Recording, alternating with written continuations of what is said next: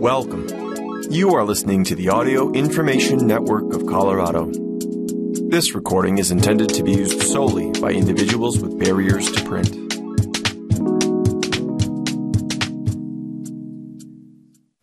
Thank you for joining us for the April 20th, Thursday, reading of the Pikes Peak Courier. My name is Sophia. Today, we will be reading the following main articles. Colorado River Basin sees spectacular snowpack, buying time for big decisions, written by Mary Shin. Woodland Park High School students named state welding champions, written by Pat Hill. Woodland Park School District Board passes resolution opposing state's mental health assessment of students, written by Geraldine Terzo. And following up with miscellaneous articles. Our first article is entitled, Colorado River Basin Sees Spectacular Snowpack, Buying Time for Big Decisions, written by Mary Shin. Heavy snowfall descended on Berthoud Pass in March, as Brian DeMoncos explained how scientists quantify the bountiful snowpack in some areas on the Colorado River Basin that could fend off federal emergency measures, at least for now. The work depends heavily on SNOTEL sites, which stands for Snow Telemetry, scientific outposts in the wild, collecting key data points that pile up like the snowflakes and help tell a critical story each season, said DeMoncos, a Colorado Snow Survey supervisor with the Natural Resources Conservation Service. After trekking to the SNOTEL site on skis amid snow-laden evergreens, DeMoncos described the numerous sensors at work, including a scale weighing the snow, sound waves measuring snow depth, sensors taking the temperature of different layers of snow, and a gauge capturing all precipitation. While satellite imagery can provide some snowpack data, SNOTEL sites provide some of the highest quality numbers on how much water cities, farmers, and recreationists can expect in the spring and summer. It's key information collected across 900 SNOTEL sites in the West, where up to 80% of the water comes from mountain snowmelt, DeMoncos said. In some areas, Western Slope has seen more than double the expected snow. An extreme example, Columbine Pass, west of Montrose, has seen 288% of expected snowpack, a SNOTEL shows. It is part of a basin in the southwest corner of the state that has seen 181% of normal snowpack, the highest across the state. The Gunnison River Basin is the second highest with 161% of expected snowpack, NRCS numbers show. The Arkansas River Basin is the only one that has not reached 100% of normal snowpack as of early April. While about 20 of the 115 SNOTELs across Colorado were in record-setting territory, DeMoncos said it is not an extreme year for the state. We have been in a drier period for the greater part of a decade, and arguably longer than that, he said.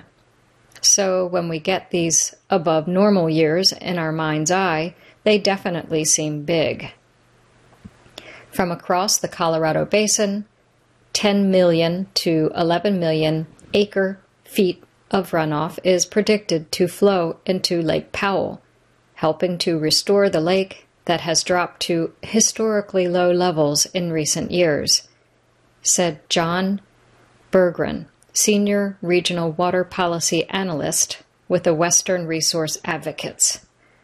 It buys us months, maybe a year, Berggren said, of the anticipated heavy flows. It helps stave off the worst. Emergency releases not anticipated.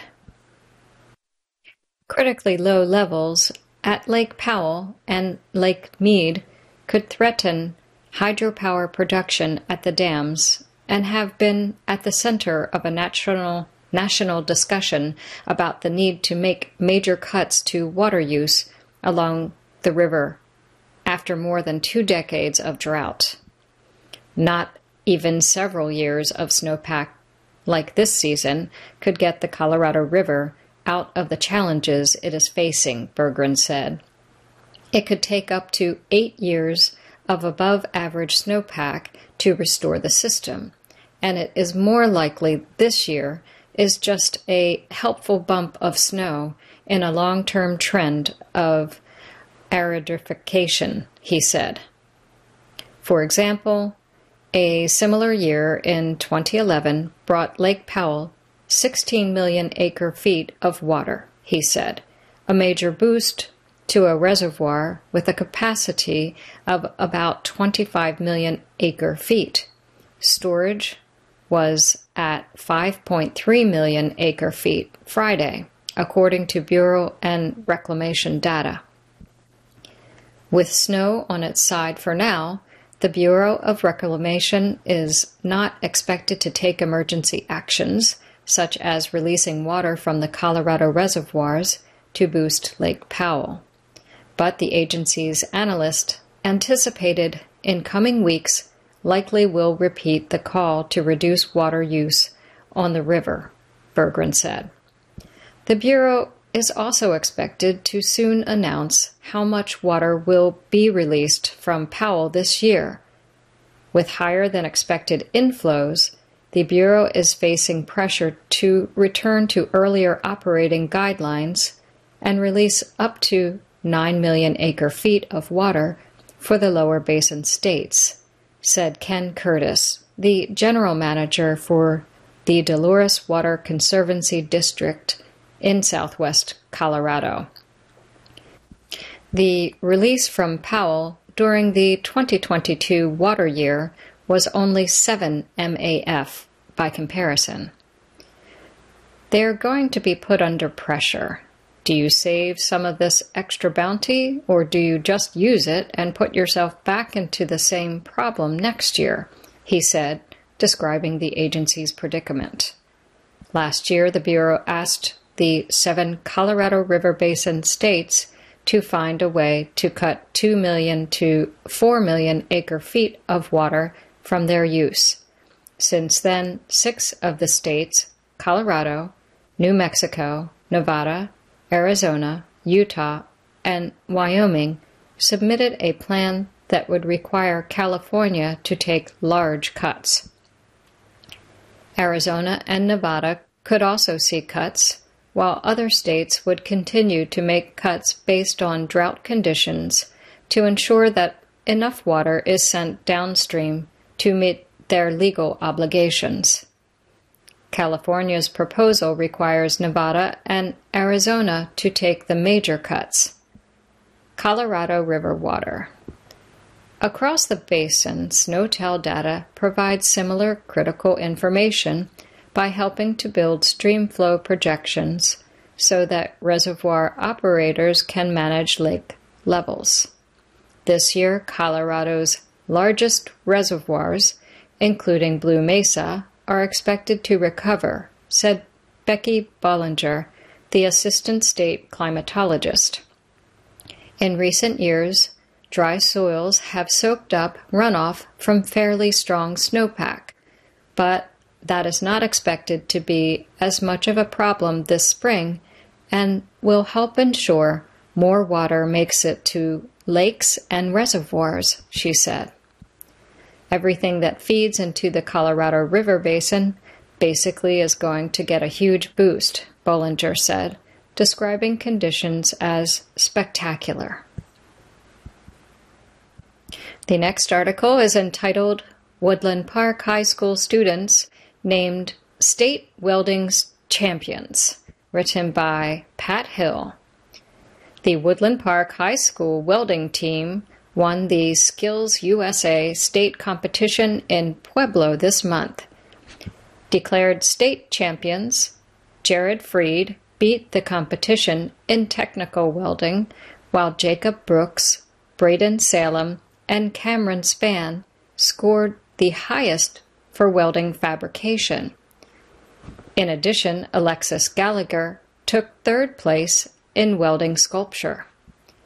The competition tests the skills of the students who work as a team.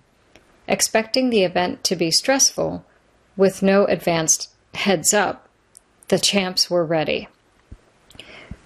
We knew we had to build a steel table, but had no idea how big, Brooks said.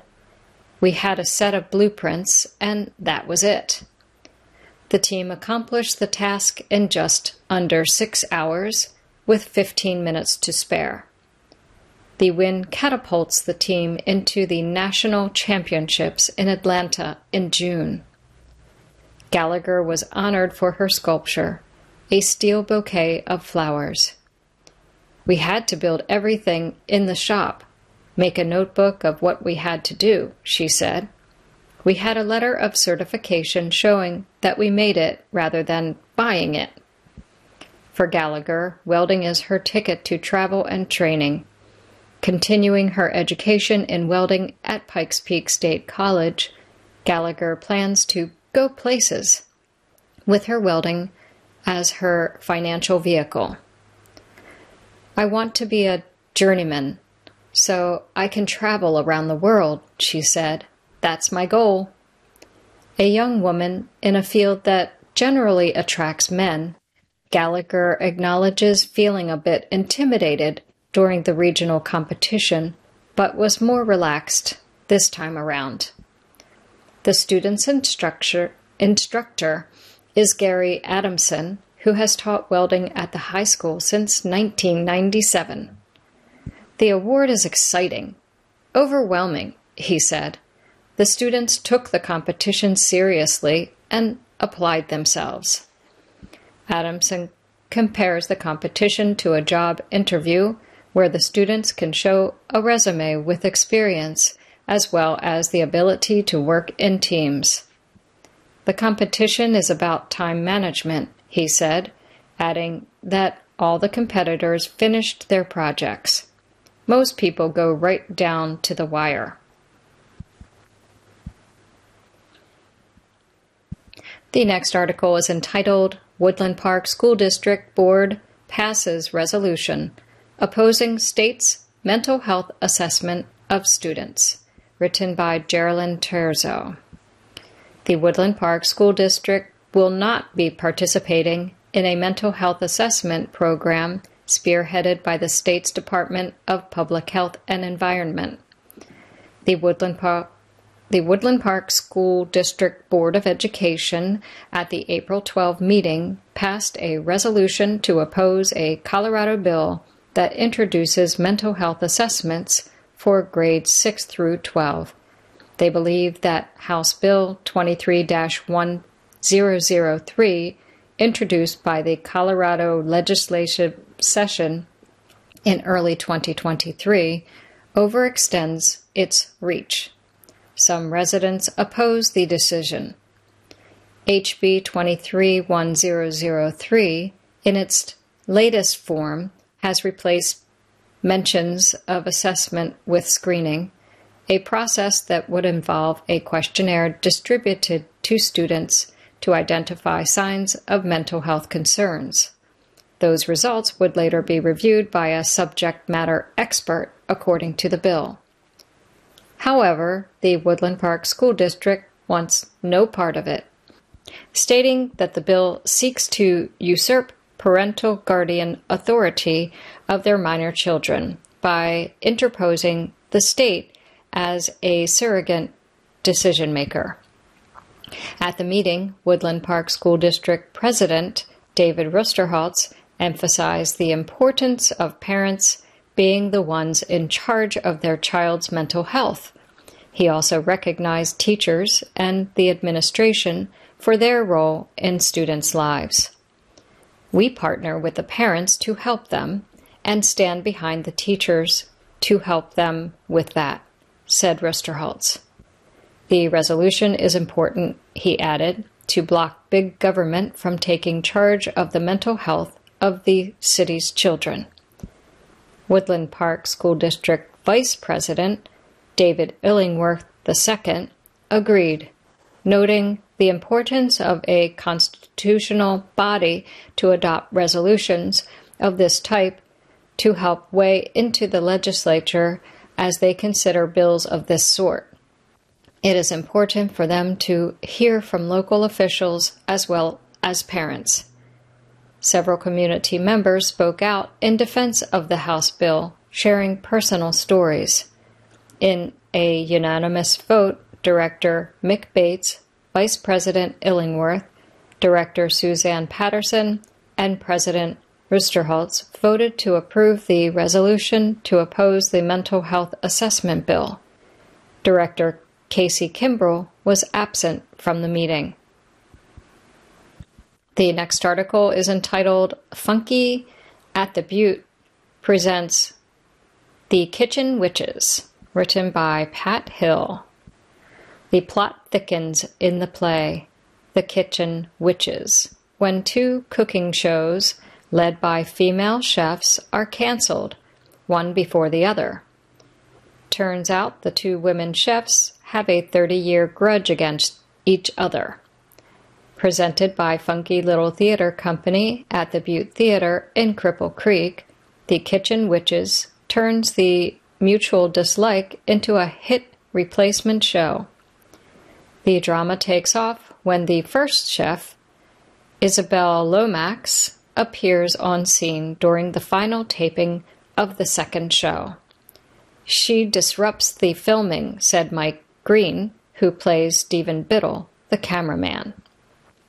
But Stephen gets a call from the stage manager's wife, who sees the show and loves the chaos. The disruption, the arguing between Lomax and Dolly Biddle, she says, is the perfect theme for a new show, Witches at Battle in the Kitchen. Now we have a show with the two of them, Green said. A cross between Martha Stewart and Jerry Springer, the new show depends upon the mutual antagonism. They are supposed to hate each other on stage, Green says, so they have a contained food fight. As Stephen tries to break up the trouble on stage, the women go at it live. For Stephen, controlling his mother, Dolly, is a no-go. In her 16th performance for the Butte Theater, Dharma Kimball is Dolly. But there are tender, sweet moments, said Susan Hollis, who plays Lomax. There are some twists and one major twist. Chris Medina, founder of Funky Little Theater, directs The Kitchen Witches, which is sponsored by Friends of the Butte, a nonprofit organization, and the Butte Theater, whose manager is Zach Zanyo. Performances are at 7 p.m. April 28th, at 1 and 7 p.m. April 29, and 1 p.m. April 30, at 7 p.m. May 4 and 5, and at 1 p.m. and 7 p.m. May 6 and 7. The ALS inclusion is at 1 p.m. May 6.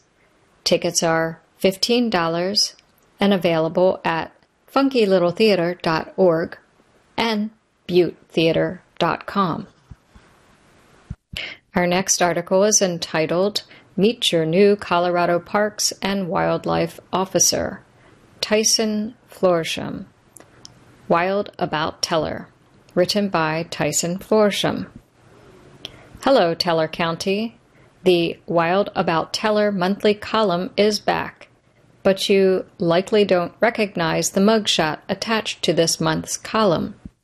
Let me introduce myself. My name is Tyson Florsham, and I'm Colorado Parks and Wildlife's new wildlife officer for the Cripple Creek District. Longtime Wild About Teller readers are probably scratching their heads now, wondering, what's this Cripple Creek district I just mentioned? In the past, a single CPW officer patrolled all of Teller County.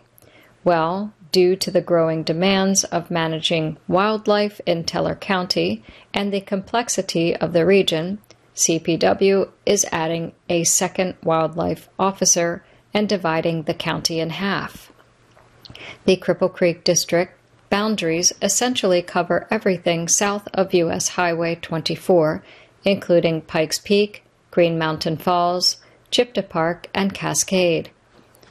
The new Woodland Park District to the north will be bringing another new CPW face to the county, but you'll have to watch this space in the future months to learn who will be joining me in the city above the clouds.